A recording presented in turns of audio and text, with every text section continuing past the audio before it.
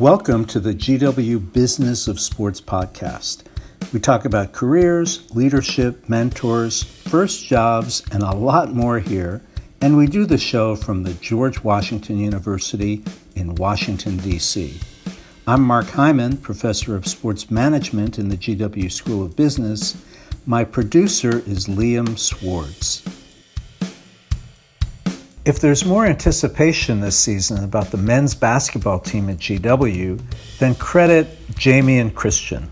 Last March, Jamion was announced as the team's new coach, joining GW from Siena, and next month, GW plays its first game under Coach Christian. We visited the coach in his office on campus recently, and we learned why he's long wanted to coach at GW, how he's been able to engineer turnarounds in 2 previous head coaching jobs, and a lot more. My co-host for this episode is Thomas Luther, a fine first-year student in the Graduate Sport Management program.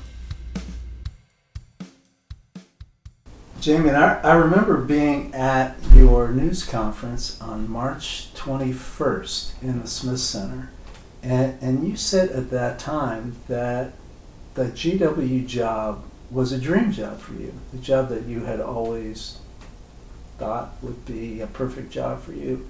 And looking at your bio, I'm trying to connect the dots a little bit. You grew up outside of Richmond. You were a prep all-star player there. You went to Mount St. Mary's. Why is GW the job that you always dreamed of? Yeah, growing up in New Kent, it's just such a small town. I think we had 2 stoplights for the majority of my life. Cable TV didn't come into effect until I was about 10 or 11. You always look at Washington, D.C., you would come up here and you'd go to the Smithsonian's and you would do that. You'd come to the zoo up here. And, coming from there, it always seemed like such an amazing place. It was such a big city. When you're growing outside of Richmond, Virginia, D.C. is the largest city that you're close to. And so when you come to the city and you're, a younger country guy, it seems so much bigger than life. And you recognize how large it is and the opportunities there and the decisions that are made there, and how it really changes the world. And so, just growing up, I always looked at Washington, D.C. as like this place where I always wanted to be. And then when you get to basketball, when that, home team sports was a thing, and, it was the Orioles, and it was, sometimes it was the school up on the mountain, up on the hill over here, and then it was the GW basketball that was on. And having a chance to watch Coach Mike Jarvis, again, small country town guy, watching on TV, and really there weren't a lot of black head coaches on TV at the time, and so that's something that I always kind of come back to. His charisma on the sidelines, the way his teams played, how frenzied the crowd was for his games, and then how he handled himself post game. I was just always super impressed with. I felt like he always did a great job of empowering his players to answer tough questions. He did the same.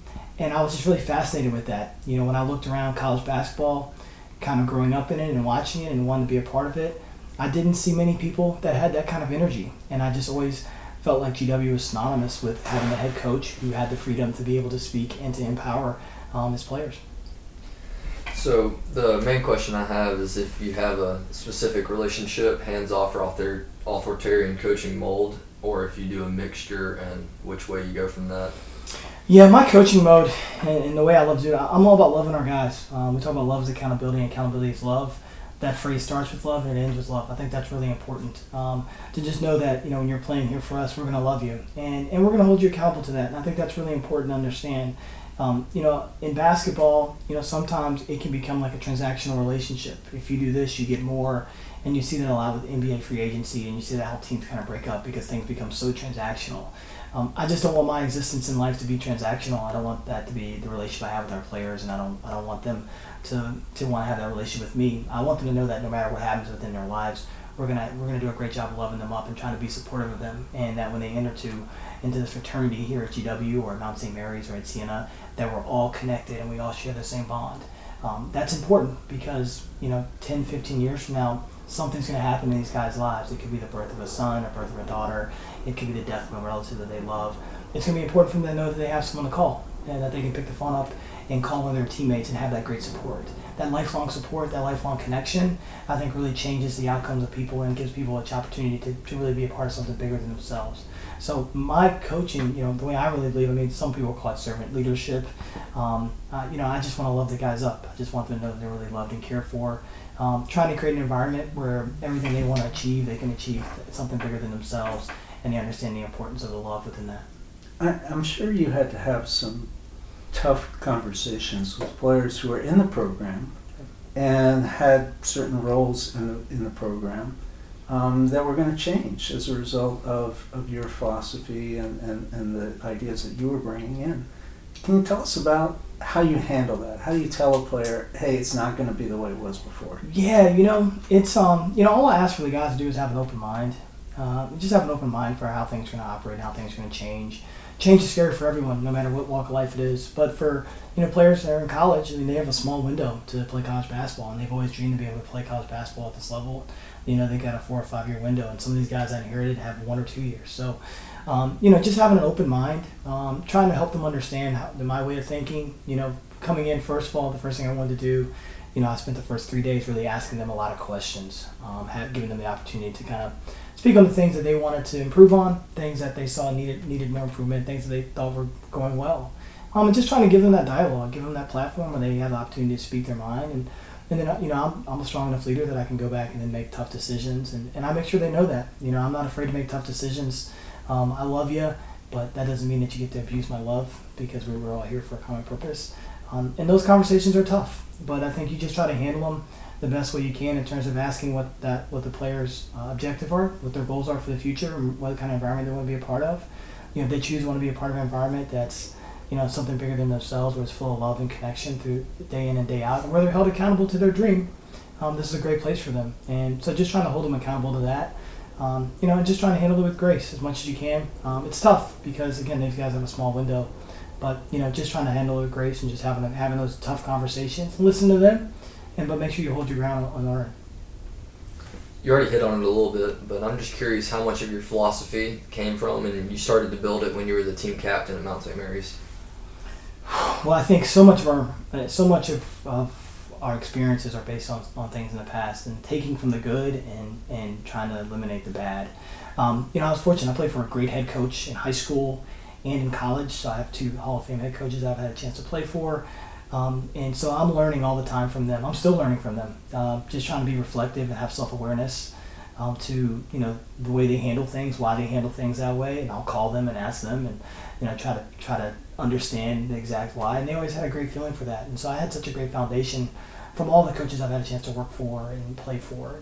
I think the biggest thing that helped me at the Mount was not only being a captain, but being a good player for a year or 2 there, and being one of the best players on the team and then being one of the worst players on the team. And it gives me an experience level where I can understand what it's like to play 35 minutes and play 0 minutes, and be able to just, as a player, be able to connect with them and how they're feeling. And my biggest task with the players is trying to help them kind of remove their emotion from the moment so they can allow their natural talent to go out and flow. And as a player, I always felt like that's what I did worst. I could be emotional in the moment and then not make the right decision and let that lead me to another bad decision.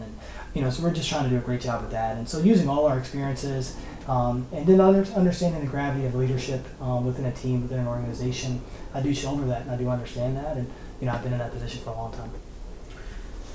Looking at your record is amazing. Your record as a head coach, and one of the things that really stands out is you've had 1 losing season, and that was 16 and 18 or something. I mean, nearly a 500 season, and it suggests to me, I think, that you have a special ability to win with players that other coaches have not been able to win with, both at Siena and at the Mount.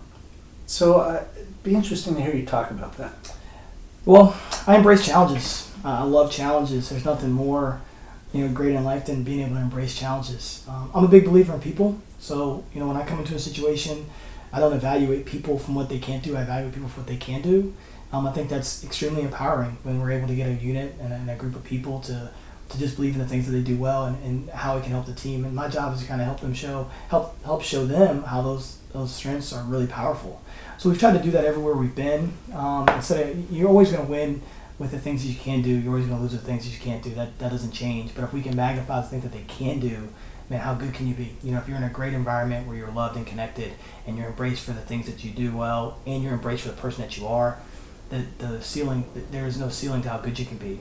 So we've always just tried to really establish that really early on and quickly. And I've been fortunate to have great assistant coaches that are working tirelessly around the clock to try to empower these guys and pick these guys up. And they embrace the same challenges I do. They embrace the challenge of looking at a roster that people don't think maybe is very good, and trying to show the world that it is good. And if you're going to achieve anything in life, you're going to have to. If you're going to achieve anything great in life, you're going to enter into a situation that no one thinks it can be done, and you've got to embrace that, and you've got to embrace the impossible. And if you're able to embrace that, you've got a chance to do some really special things. So we've always just tried to embrace that, and I've always just looked at the teams I get a chance to coach, and I just think, man, how talented are these guys? I have this thing where I think talent is overrated. I just feel like, the difference between the first place team and the last place team is maybe a little bit of talent, but talent is a really overrated quantity in our culture. And the reality of it is, if we get our 5 guys on the floor and our unit of guys in our program to work together from top to bottom, we're going to be really good. And if we can reach our full capacity as a group, it doesn't tell you how good you can be. So on top of what Mr. Hyman just asked in relation to your coaching players that have been recruited from another coach, how much different is it recruiting when you're located in a big city? Well, it's a lot easier. No, I think every place has its different challenges. Some people love being in the city, some people are intimidated by it. The great thing here in Foggy Bottom and at George Washington, we have such a great culture of the people here. And when people come and visit, it's some of it is about the environment, but a lot of it is how you feel when you leave and how you feel when you're there. And we have a great culture at GW where people feel great when they're here on campus. They feel connected in a short amount of time on a 48-hour visit with the campus. They feel connected with our students, with our faculty. And I think when they feel that, it takes a different dynamic in their growth and their understanding in terms of visits. And I think the other thing is just trying to make sure that we're recruiting players that really embrace GW, that want to be a part of our culture here on campus, that want to be, that want to do internships in the summertime. They want to spend time with the professors and learn from the very best in the world every single day. So that's our job, is to try to find those that can really embrace that can really understand and that love being a part of that. And when we bring those people to campus, they love it. They can't wait to put one of these George Washington t-shirts on. Jamion, the last question is a really hard-hitting question, and it deals with the specialness of the initial J in your family. So your name obviously starts with a J. Your brother Jarrell is assistant coach with the Wizards. Your dad, John, was a track and field star at Virginia State. And your son, I believe, who we met at the press conference, his name is Jacoy. So what is it? What is it about the letter J? Yeah, my mom's name is Joyce, and my grandfather's name was John. My dad is a second. So, no, it's just something we've done in our family. It's all JAs. So it's like, my name is Jamion Augustus, my brother's Jarrell Allen, my dad's John Augustus, and his father was John Augustus as well. So it's just something we've always really embraced. We've kind of stuck with that, and Jacoy's the same way. His middle name's Henri. So we've just kind of taken that as a family identity part, and it's been a lot of fun. It makes it interesting when someone has a child, because there's a lot of pressure to have that J name and to come up with something that's unique and different. But it's something that we really like. We really enjoy it, and it's always pretty funny. And my mom, she struggles sometimes because she gets them all kind of mixed in together. But it's just something different, and it's something that we do as a family, little family tradition. And I'm looking forward to hopefully Jacoy being able to continue that someday. That's great. Well, it's been great sitting with you and getting to know you a little bit better, and look forward to the season in the not too distant future. Thanks so much. Thanks for having me on. Just really appreciate you taking the time.